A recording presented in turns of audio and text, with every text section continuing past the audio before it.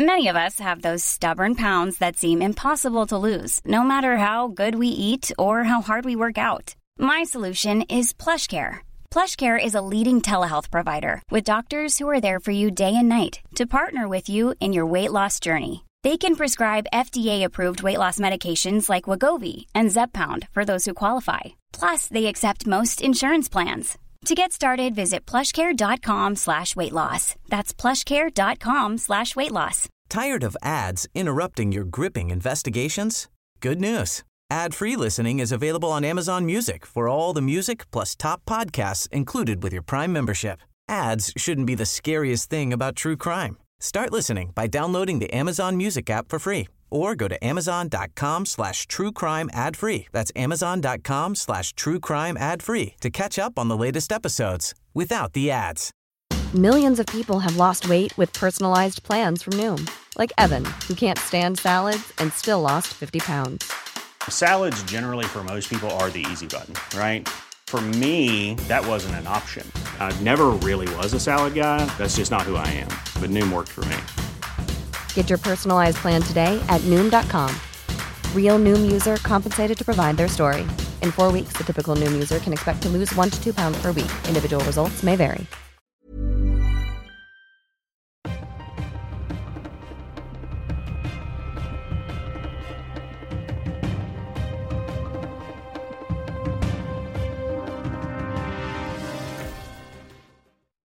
Så där, då var vi live and kicking again med dagens Juridikpodden. Idag under något speciella omständigheter. William Eriksson här som vanligt vid intervjumikrofonen i något improviserad studio. Och Stefan Wahlberg i någon form av karantän medverkar på distans idag. Hur står det till?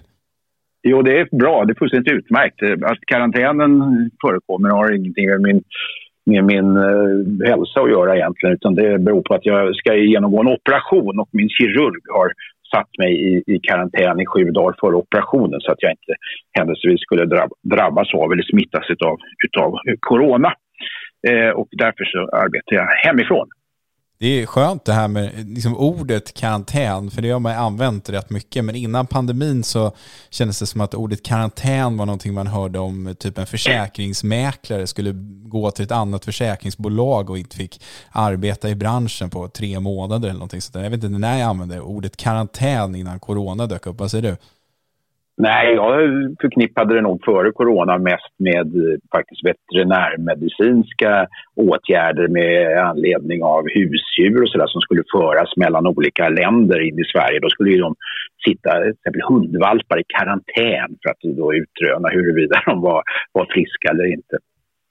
Ja, det är jäkla märkligt. Det är mycket man har lärt sig under de här åren, men för en gång skulle kanske vi ska helt enkelt strunta i att snacka om corona. Jag tycker vi kan gemensamt, vi bestämmer det bara här och nu, att vi struntar i corona, men vi tar ett annat ämne som vi har pratat om minst 20 gånger i den här podden, och det är vi inte ensamma om, nämligen Palmemordet, Stefan, det har presenterats en ny, nästan alternativ teori här knappt 1,5 år efter att Christer Petersson, heter han, det är alltid svårt med det namnet, presenterade Skandiamannen Stig Engström som den tänkbara mördaren. Vad säger du? Berätta om det här nya spåret. Ja, kort och sammanfattningsvis kan man ju säga att det är Svenska Dagbladet som under torsdagen släpper den här då nyheten där man under en längre tid har grävt tillsammans med, eller utifrån uppgifter ska jag säga, som kommer ifrån så kallade privatspanare. Jag tycker att ordet privatspanare kan ibland låta lite nedlåtande och nedvärderande, men i en objektiv mening, ovärderad mening, så handlar det om privatspanare som då självmant har grävt fram ett antal intressanta omständigheter som då har visat sig överensstämma väl med uppgifter och dokument som man också kan få ut från polisen och Palmeutredningen. Och kort så handlar ju det här om att en person som idag är vid livet och som är idag pensionär i ett anonymt brev efter mordet har både medgivit att det var han som utförde mordet på statsminister Olof Palme och också i samma brev skickat med 2 patronhylsor från precis den typen av ammunition som då användes vid mordet. Man har aldrig lyckats spåra vem den här anonyma brevskrivaren var, inte ens genom säkerhetspolisens försorg som den öppna polisen vände sig till. Trots att i brevet fanns vissa, vad ska vi kalla det för, markörer om intressen för den här personen, och inte minst att han slogs för någonting som i Svenska Dagbladet har beskrivit som en trafiksäkerhetsfråga som han brann väldigt mycket för, och ansåg att både Olof Palme i sin tidigare egenskap av kommunikationsminister men också senare som statsminister bar det yttersta ansvaret för. Det har senare då visat sig att den här mannen både var skicklig skytt, han hade licens även för ett vapen som i samband med en annan brottsutredning hade beslagtagits utav polisen. Han hade hotat någon myndighetschef, och då beslagtog man det här i och för sig licenspliktiga och fullt lagligt innehavda vapen som då utgjordes just utav en sån revolver som då anses vara den typen av vapen som har används vid mordet på statsminister Olof Palme. Och därefter så har det då också uppdagats att han vid ett antal tillfällen har visat stort hat mot myndigheter, myndighetsutövning och så vidare och så vidare. Och detta sammantaget då fick de här två privatspanarna att för ungefär 1,5 år sedan i samband med att chefsåklagare Christer Petersson då meddelade sitt beslut om att lägga ner förundersökningen. Det föranledde dem att kontrollera vidare utifrån den här uppgiften, och tillsammans med, får man väl säga då, Svenska Dagbladets grävande reportrar som Frida Svensson och Mattias Ståhle tror jag det var, va? Så har man då till slut kunnat presentera ett paket av uppgifter som är omöjliga, kan man säga, att i vart fall kringgå som nonsens. Det är så pass mycket att tidigare Palmeutredare här har varit ute idag och sagt att det här borde ju naturligtvis undersökas. Den här mannen som nu är identifierad och som Svenska Dagbladet dessutom har pratat med har aldrig blivit förhörd tidigare. Och det märkliga är att både patronhylsorna som skickades i det här brevet är borta, och att det vapen som beslagtogs, alltså den här revolvern, inte längre heller finns kvar, eftersom dåvarande SKL, alltså Statens kriminaltekniska laboratorium, hade lämnat den helt enligt rutinerna till försäljning från en privat vapenhandlare i Småland. Och denna revolver har ännu idag via Svenska Dagbladet och privatspanarna inte kunnat spåras, men skulle naturligtvis med hjälp av polisens rättigheter och befogenheter kunna spåras sannolikt. Så att även den tidigare spaningsledaren Hans Melander vid Rikskriminalen, men numera heter det ju Nationellt operativa avdelningen, han uttalar sig för Svenska Dagbladet och låter väl förstå eller han säger rakt ut att förundersökningen är nedlagd och det krävs ett åklagarbeslut för att kunna vidta någon ny åtgärd i den här delen. Men att han inte tror att då förundersökningsledare Christer Petersson kommer att gå med på det, och det meddelar även Petersson själv till då bland annat Svenska Dagbladet att ärendet är avslutat och att det här inte finns skäl nog att gå vidare. Nu blev jag långrandig, det hörde jag, men det krävdes för att kunna ge en återblick på vad jag idag har inmundigat mig från Svenska Dagbladet. Ja, det tycker jag var bra gjort av dig. Och det här reser ju frågor, inte minst för oss som är rätt intresserade av det här. För det första tycker jag, när man tittar på det här reportaget från Svenska Dagbladet och de här bilderna som man har tagit på den här mannen med någon form av gul sportväska och någon dunjacka och sådär. Det finns ju vissa likheter med Stig Engström, får man ändå säga. Och sen mycket av det du berättar här om att han själv då skulle ha gett sig till känna som mördare genom det här brevet. Hans påstådda hat mot myndigheter och politiker och sådär. Det låter ju, eller vad säger du Stefan, låter inte det ganska likt det som har sagt om Stig Engström tidigare? Alltså, det är naturligtvis så att till skillnad från Skandiamannen så har den här personen inte fysiskt kunnat bindas till eller placeras på brottsplatsen i så nära anslutning till mordet som när det gällde Skandiamannen. Men det här är naturligtvis, alltså det är fullständigt uppenbart att hade de här uppgifterna funnits när förundersökningen var up and running, så hade de utretts inom ramen för det, får man säga, minutiösa utredningsarbete som har pågått sedan mordet 1986. Därför att det är så påfallande många både konkreta omständigheter men också omständigheter kring den här mannens person som naturligtvis borde utredas. Det faktum att då Christer Petersson, chefsåklagare Christer Petersson, inte nu vill öppna den här eftersom han för 1,5 år sedan själv la ner utredningen, är kanske ett formellt bevis för att den här utredningen aldrig formellt borde ha lagts ner, utan att man då borde ha kanske förklarat omständigheterna kring då den så kallade Skandiamannen och därefter i vart fall inte formellt lagt ner utredningen, vilket nu formellt begränsar både polisen och naturligtvis även åklagarens möjligheter att utreda nya uppslag som det här onekligen får anses utgöra. Ja, men jag kan liksom inte riktigt frigöra mig från det här, för jag menar, om man tittar dels på vad Christer Petersson har sagt, men om man också tittar på den här boken och det här filterreportaget där liksom upprinnelsen egentligen var till, som jag tror, det här utpekandet från Christer Peterssons sida, så är det ju så pass många, som du sa där, omständigheter kring den här mannens persona och personliga inställning till saker och ting, och möjligtvis då även den här viljan att liksom själv ange sig som mördaren, som är så otroligt likt det man har sagt om Skandiamannen. Och det har ju i mångt och mycket, tycker jag, varit det som har legat till grund för utpekandet av Skandiamannen som en potentiell Palmemördare, om man då även lägger till det faktum att han ska ha befunnit sig nära på platsen och sådana där saker. Men det gör det ju hela extra pikant. Sen är det ju så här, vi pratade om det här tidigare i morse när den här rapporteringen kom ut, och du sa till mig att det här blir ju någonstans en prestigefråga också för Christer Petersson, huruvida han ska så att säga våga eller vilja eller orka öppna upp den här förundersökningen igen, och det är nog inte så säkert, tror jag, att han kommer göra det. Nej, det tror inte jag heller, men än en gång, jag hänvisar till vad Hans Melander, alltså den tidigare spaningschefen i Palmeutredningen, sa till Svenska Dagbladet, eller säger till Svenska Dagbladet i dagens stora reportage, att om förundersökningen hade levt idag så tycker jag definitivt att det hade varit värt att förhöra den här personen. Det säger alltså spaningsledaren i Palmemordsutredningen.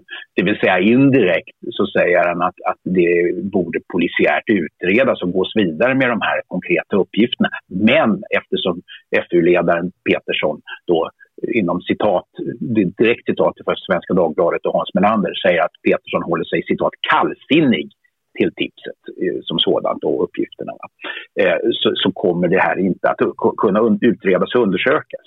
Och jag tycker att det är lite intressant att Petersson har den inställningen.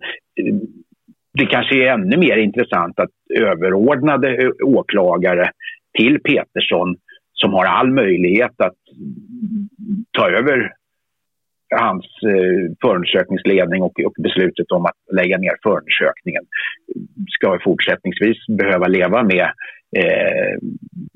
de här frågetecknen, och att svenska folket kanske ska behöva leva med frågetecknen kring att nya idéer och spår som uppkommer och har konkret bäring och som är till och med av spaningsledaren bedöms skulle vara intressant att bli föremål för förundersökning, att det aldrig ska kunna bli utrett till följd av att en chefsåklagare en gång fattade ett visst beslut. Det finns både överåklagare och ytterst riksåklagare som faktiskt skulle kunna gå in och säga nej, nu öppnar vi den här utredningen igen och gör som spaningsledaren faktiskt själv säger skulle vara intressant, nämligen förhör den här personen inledningsvis. Därefter så får man ta nya beslut. Va? Det här är ju en podd, och då ges ju lite utrymme för andra typer av diskussioner än i vissa andra sammanhang. Och min känsla har ju hela tiden, ända sedan den här presskonferensen, varit att den här spaningsledaren Hans Melander inte riktigt har varit tillfreds med att det är 100% säkert att det är Stig Engström som är den mest troliga gärningsmannen. Jag tycker redan på den här presskonferensen att han såg lite plågad ut, och även tyckte jag ibland försökte liksom prata en del om de här andra spåren. Han lät rätt intresserad av det Sydafrika-spåret på den presskonferensen, som han gärna ville framhålla att det också hade varit ett intressant spår. Och det måste ju vara väldigt jobbigt att vara Hans Melander om man hela tiden har känt att nej, det här är nog inte rätt beslut. Och sen så kommer den här dokumentären, höll jag på att säga igen, men den här tv-serien på Netflix som handlar om just Stig Engström och den kanske övertygade fler än de som var övertygade innan om att det är Stig Engström som är skyldig. Och sen så pang, en månad senare så kommer de här uppgifterna från Svenska Dagbladet. Det kan inte vara lätt att vara Hans Melander idag. Nej, och jag måste ju säga då att jag hade ju själv dukat upp här och satt och tittade på presskonferensen live då i juni förra året när det här beslutet skulle meddelas och beskrivas och så vidare. Och det här västgötaklimaxet var jag ju inte ensam om att uppleva, utan det var ju väldigt, väldigt många delar av befolkningen som både var mer eller mindre insatta i utredningen kring mordet på statsminister Olof Palme som säger egentligen inte förstod, och personligen tänkte har jag somnat till någonstans för att jag tyckte att det liksom inte var någonting att hålla presskonferens om, och i vart fall inte att gå så långt som FU-ledaren Petersson hade gjort det här.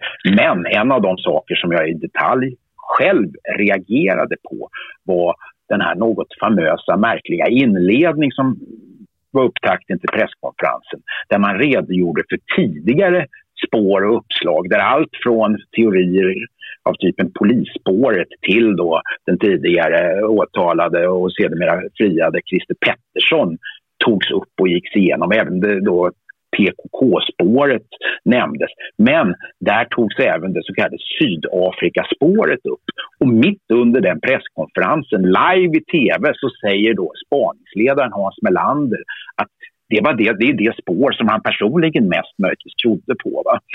Och sen kommer man att presentera en helt annan lösning på det här mordet som då ligger till grund för nedläggningen av hela förundersökningen. Och det här blev ju på något sätt ganska paradoxalt tycker jag. Så att med detta sagt så får man nog säga att Hans Melander inte kanske spelar på exakt samma lyra som åklagare Petersson gör. Nej, det är onekligen väldigt intressant. Vi får se vad som händer med det här tipset eller reportaget här i efterhand. Men låt oss gå vidare. Får jag bara säga en sak? Jag har sagt det tidigare när vi har pratat och jag tycker det är väldigt viktigt i de här sammanhangen att säga. Jag har ingen aning om vem som mördade statsminister Olof Palme. Jag kan inte heller så att säga, värdera helt alla dessa uppslag och spår som har funnits, vare sig det handlar om Skandiamannen eller det här. Men en sak är i varje fall klar, att saker och ting måste utredas. Och det här kommer ju att förfölja det svenska rättsväsendet, den svenska befolkningen, om inte den här typen av möjligheter finns i framtiden att faktiskt kunna utreda konkreta, intressanta uppslag som plockas fram av utomstående, i det här fallet privatspanare och journalister. Där ska jag sätta punkt. Bra.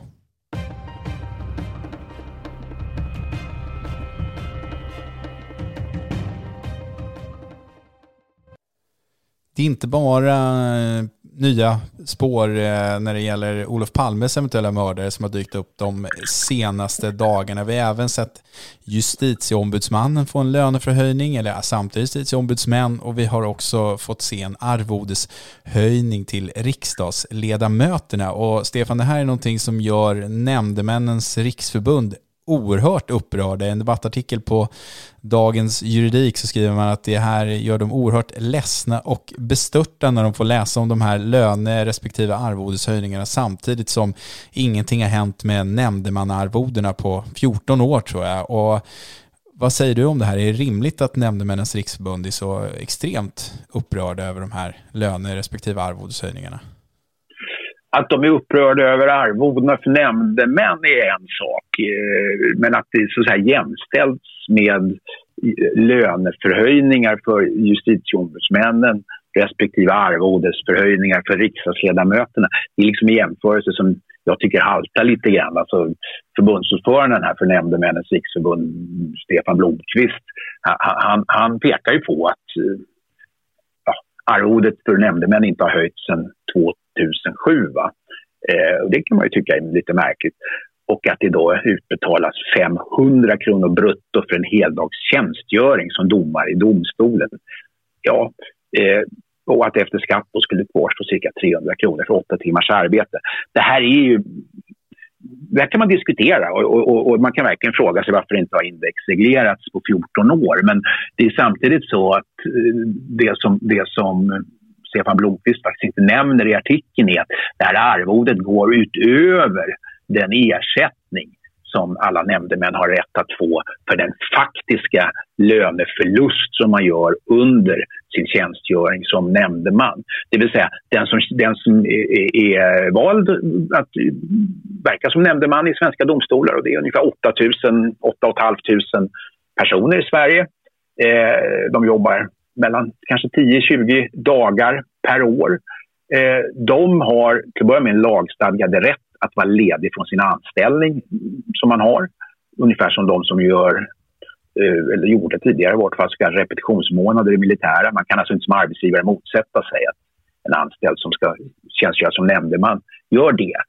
Och de har då i samband med sin ledighet också rätt att från domstolarna få en fullständig ersättning utav den inkomst som man i och med ledigheten går miste om. Va?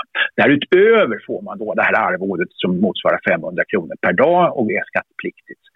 Sen finns det en massa andra saker som vi kanske inte behöver fördjupa oss i, men det kan ändå vara värt att nämna att om tjänstgöringen pågår efter 16:30 så får man 150 kronor extra, och om resvägen till domstolen är längre än 5 mil så får man ett särskilt inställelsearvode på 100 kronor per dag, och behöver man barnpassning till barn under 12 år så får man dessutom ersättning för det och så vidare och så vidare. Va? Så att det här är inte sett som ett yrke att vara nämndeman, tvärtom, det är sett som någon form av förtroendeuppdrag, och därför så har man sagt att utöver den lön som man går miste om och också får ersatt så får man 500 kronor per dag, så som någon form av, jag höll på att säga plåster på såren, men i vart fall någon form av arvode för att man gör någonting. Ja, jag tycker så här, jag tycker nämndemännen gör ett jätteviktigt jobb, men jag har nog sällan stött på en grupp av, jag ska inte säga yrkesgrupp, för det är ju som sagt inget yrke, men en grupp av människor som är så extremt lätt trampade på tårna. Jag tycker att nämndemännen hörs väldigt mycket, inte minst på Dagens Juridik där de ofta skriver debattartiklar som ibland är bättre än, vissa är bättre än andra, men jag tycker att det går liksom inte att springa runt och bli upprörd över att några av Sveriges högsta tjänstemän, det vill säga justitieombudsmännen, får en löneförhöjning i enlighet med liksom hur övriga löneförhöjningar har sett ut på marknaden och liksom justerat till inflationen och liknande, och att våra riksdagsledamöter får 1500 spänn mer i arvode varje månad. Det är ju inte nämndemännens sak att springa runt och bli upprörd över det. Ja, men samtidigt så är det så här, för att balansera den bilden något, så är det så här att Stefan Blomqvist representerar 8 500 nämndemän och har naturligtvis sitt uppdrag som förbundsordförande att tillvarata deras intressen. Och det här var ju en möjlighet för honom att kunna göra det, och jag håller med både dig och vad jag sa inledningsvis om att det jämförelsen haltar, va? Men nu såg han den möjligheten och så skrev han den här debattartikeln och ja, jag vet inte, skulle det ske en höjning så skulle den säkert vara indexreglerad, eller det skulle ändå hamna på marginalen, för det skulle handla om 100-lappar, och utifrån det perspektivet kanske man snarare skulle diskutera, är det överhuvudtaget rimligt att kräva att människor ska jobba som nämndemän eller tjänstgöra som nämndemän i 8 timmar, vare sig de får 500 kronor eller 800 kronor om dagen, så att säga. Jag vänder mig inte mot att nämndemännen vill ha mer betalt. Jag vänder mig emot argumentationen som grundar sig i en löneförhöjning hos JO. Jag tycker att det liksom, vill man ha högre ersättning för ett arbete eller liksom en sysselsättning som vi ska kalla det, som nämndemannasysselsättningen är, då måste man nog ha en bättre argumentation. Och det gäller ju i synnerhet mot bakgrund av de klagomål som titt som tätt riktas mot nämndemännen. Vi pratade ju om det här ganska nyligen när det var någon tingsrätt som röt till ordentligt mot den lokala nämndemannaföreningen och sa nu får det vara slutsovet under rättegångarna och sådär. Så att de har ju en ganska dålig förhandlingsposition, och ska man då förhandla sig till att högre arvode, då får man nog använda sig av lite bättre argumentation än att jämföra sig med justitieombudsmännen och riksdagsledamöterna. Ja, sen är det ju också så, men då börjar vi komma in på principfrågorna kring nämndemännens existens eller inte. Men de har ju faktiskt de senaste 10 åren marginaliserats eller rättare sagt reducerats bort från ett antal inte minst komplicerade skatterättsmål som avgörs i förvaltningsdomstolarna och lite annat sånt där. Så där man anser att deras kompetens, deras bristande juridiska kompetens, men kompetens i kraft av att vara kloka samhällsmedborgare inte är varken nödvändig, behövlig eller kanske ens gör sig särskilt bra när det är rena rättsfrågor av väldigt komplicerad skatterättslig natur till exempel som ska avgöras. Men den kritik som med jämna mellanrum kommer mot nämndemän den är regelbunden och som vanligt. Också alltid noga med att påpeka att det är svarta får och undantagsvis som de här nämndemännen hamnar i de här blåsväderna och det ska inte drabba alla andra duktiga nämndemän. Samtidigt så ska man ha klart för sig att jag kan inte statistiken, men i 9 fall av 10, kanske mer än så dömer nämndemännen precis som rättens ordförande gör i tingsrätterna. Och den frågan kan man ställa sig vad de egentligen tillför i den dömande meningen mer än att de på något sätt utgör allmänhetens representanter i domstol. Personligen, och det har jag tidigare salufört, så är jag snarare för ett jurysystem som man har i anglosaxiska länder än det svenska nämndemannasystemet där en lekmannadomare som en nämndeman har precis samma tyngd i sin röst som en juristdomare, faktiskt vare sig det är tingsrätt eller hovrätt.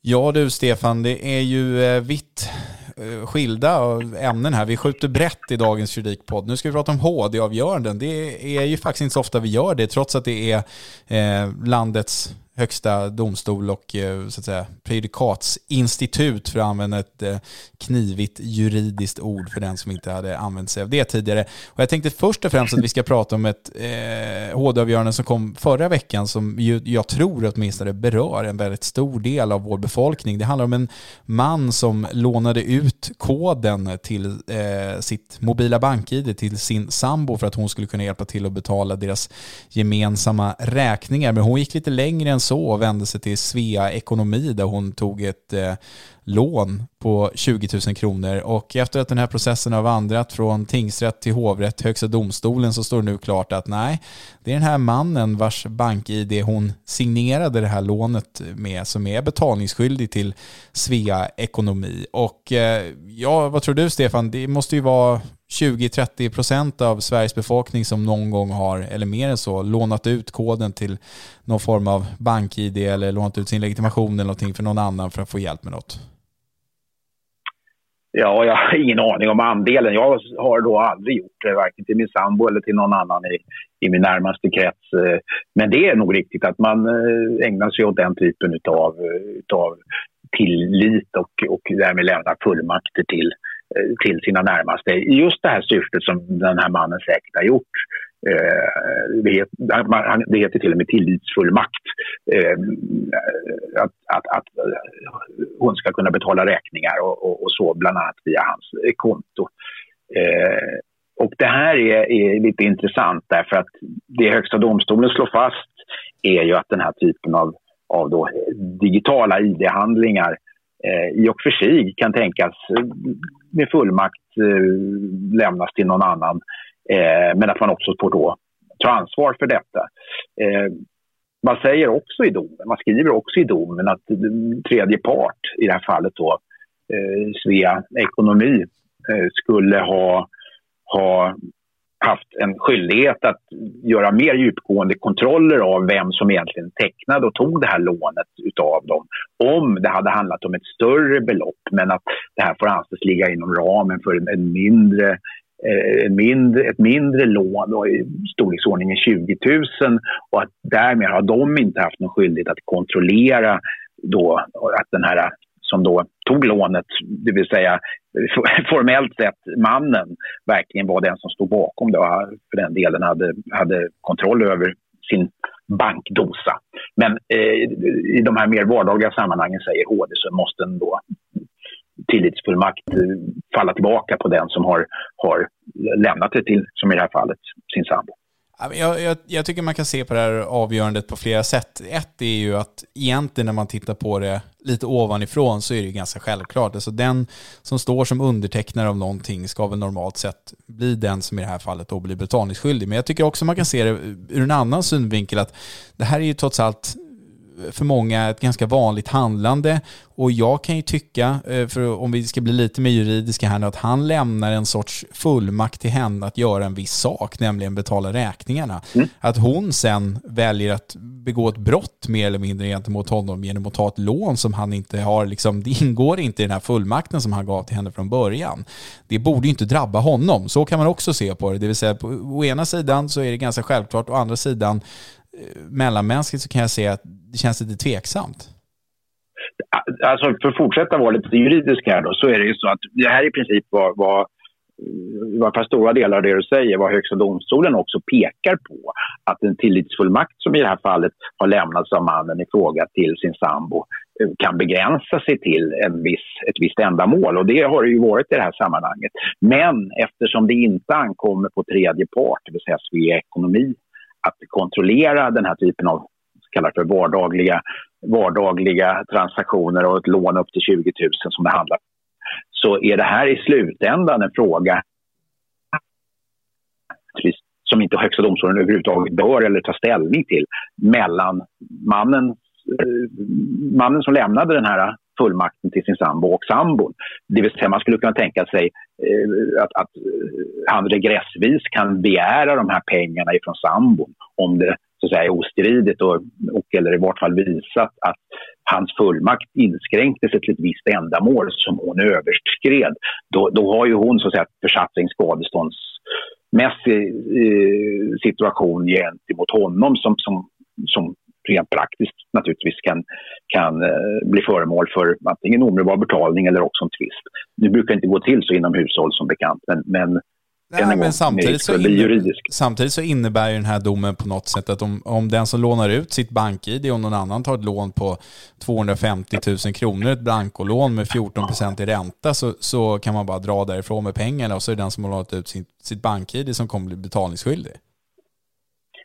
I ett sånt läge så kommer ju, om man bara drar, då kommer ju varken den vars bank-ID har missbrukats eller den som har lämnat lånet att få tag på individen. Men om jag bara sticker iväg med pengarna när du har lånat ut ditt bank-ID till mig, så sitter du kvar här i Sverige då kan du inte få tag på pengarna, och det är ditt fel att du har lånat ut bankdosan till mig. Det är det HD säger här. Ja, och det här är då ett civilrättsligt avgörande. Någonstans här går en gräns över till straffrättens område när man om till exempel hackar, och det, så vitt jag förstår ska det vara i det närmast omöjligt, men i vart fall om man lyckas hacka eller på ett svikligt sätt eller genom hot eller våld kommer över koden och bank-ID. Man kan ju tänka sig många sätt som man kommer över på klassiskt bedrägerisamtal liksom. Ja, och sen använder det, då är det ju straffrättsligt straffbart förfarande, så ska jag säga. Ja, HDs dom innebär i alla fall att man ska ta lite försiktigt med att låna ut de här koderna. Och med det sagt ska jag säga att vi är inte riktigt klara här med varken podden eller med Högsta domstolen. För igår när vi spelade in det här så kom det ännu ett intressant avgörande från Högsta domstolen. Och då gjorde HD så här att man stoppade en utmätning som Kronofogden ville göra av en fastighet som ägdes av en 6-barnsmamma. Och då gjorde man bland annat med hänvisning till barnkonventionen och barnens bästa. Det vill säga, det skulle inte vara förenligt med barnens bästa att Kronofogden utmätte det här huset. Och det handlade ju bland annat om också att fastigheten var inte värd så mycket pengar, och de här borgenärerna, alltså de som kvinnan hade skulder till, skulle inte få så mycket pengar även om Kronofogden utmätte den här fastigheten och sen sålde den. Det här är intressant, Stefan. Det är inte det första, men det är liksom inte det 100:e avgörandet som grundar sig på barnets bästa i Högsta domstolen heller. Nej, i princip kan man säga att barnkonventionen, alltså FNs barnkonvention, införlivades i svensk rätt för ett år sedan nu. Så har väldigt många underrättsdomar, man kan säga att det spretar i praxis, men väldigt många underrättsdomar har i princip ändå gått på i sådana här sammanhang borgenärernas linje och inte ansett att det har varit oskäligt att göra sånt som har drabbat barnen. Man har så att säga ansett att barnens bästa får ge vika för andra då viktiga rättsliga intressen då, som till exempel borgenärer kan ha när det gäller att driva in fordringar. Här sätter då HD ner foten och stryker sig under att det är fortfarande den principen som gäller, att ingen kan så att säga anse att ens bostad är ovillkorligen fredad bara för att man har barn.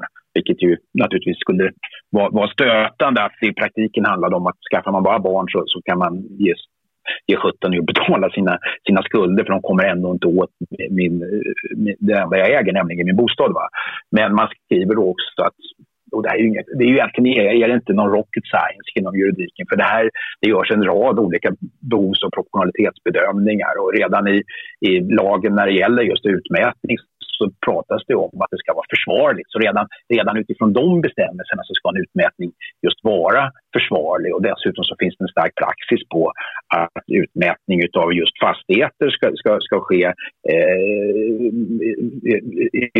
i sista hand om det handlar om fastigheter som utgör bostad, och även där ska man då vara varsam om det inte är oundgängligen nödvändigt. Här väger man då in därutöver, gör man en försvarlighetsbedömning utifrån barnkonventionen och säger att då har det här skyddet för en fastighet som utgör bostad stärkt, skriver ju då Högsta domstolen att man måste betrakta det här som, och att de här barnen skulle fara väldigt illa och så vidare, och vid en sammantagen bedömning och intresseavvägning då som man gör i det här sammanhanget, så kommer man fram till att nej, det här är inte okej.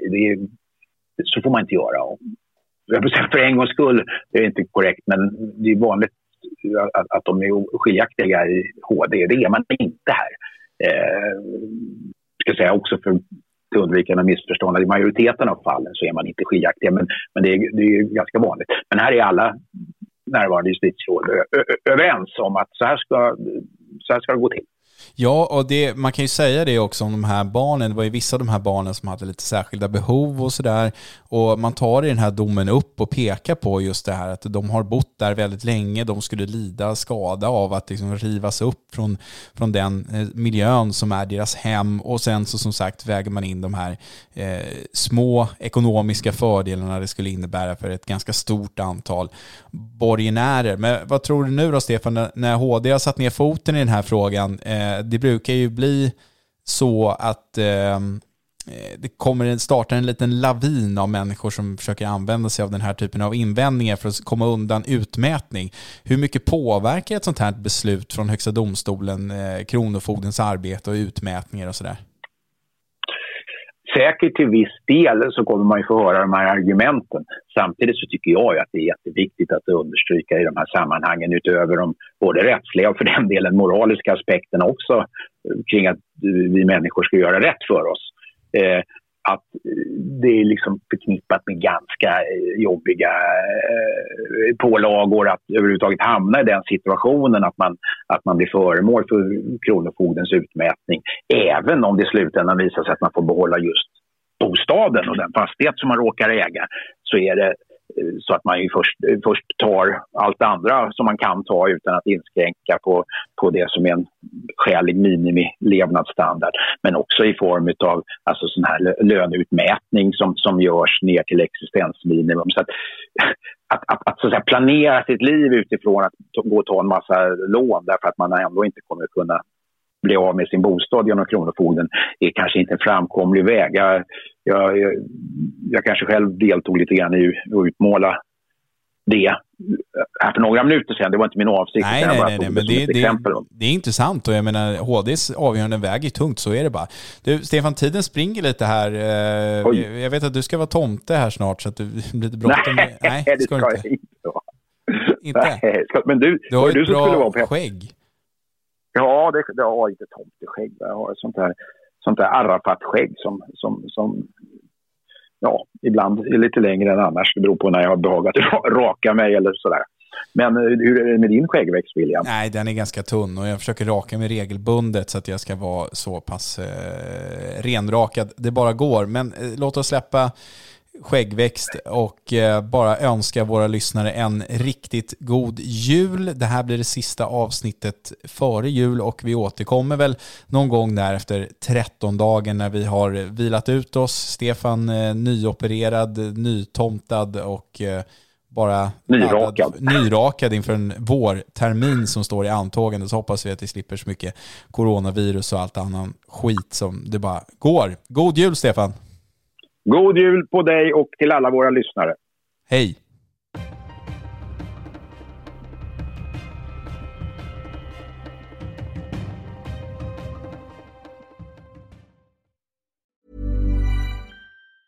Tired of ads interrupting your gripping investigations?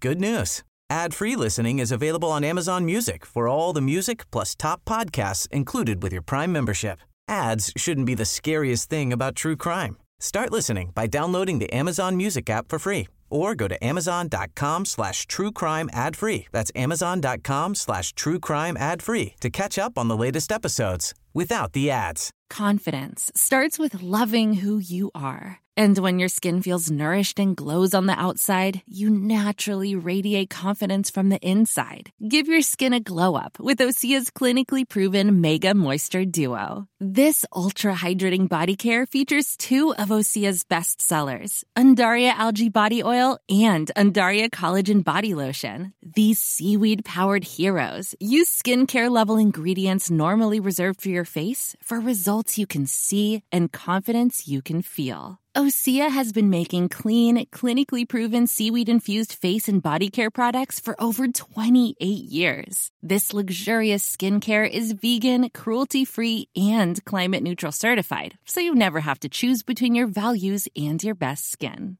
Glow from the inside out. Get 10% off your first order with code GLOW at OseaMalibu.com. That's OSEAMalibu.com, code GLOW.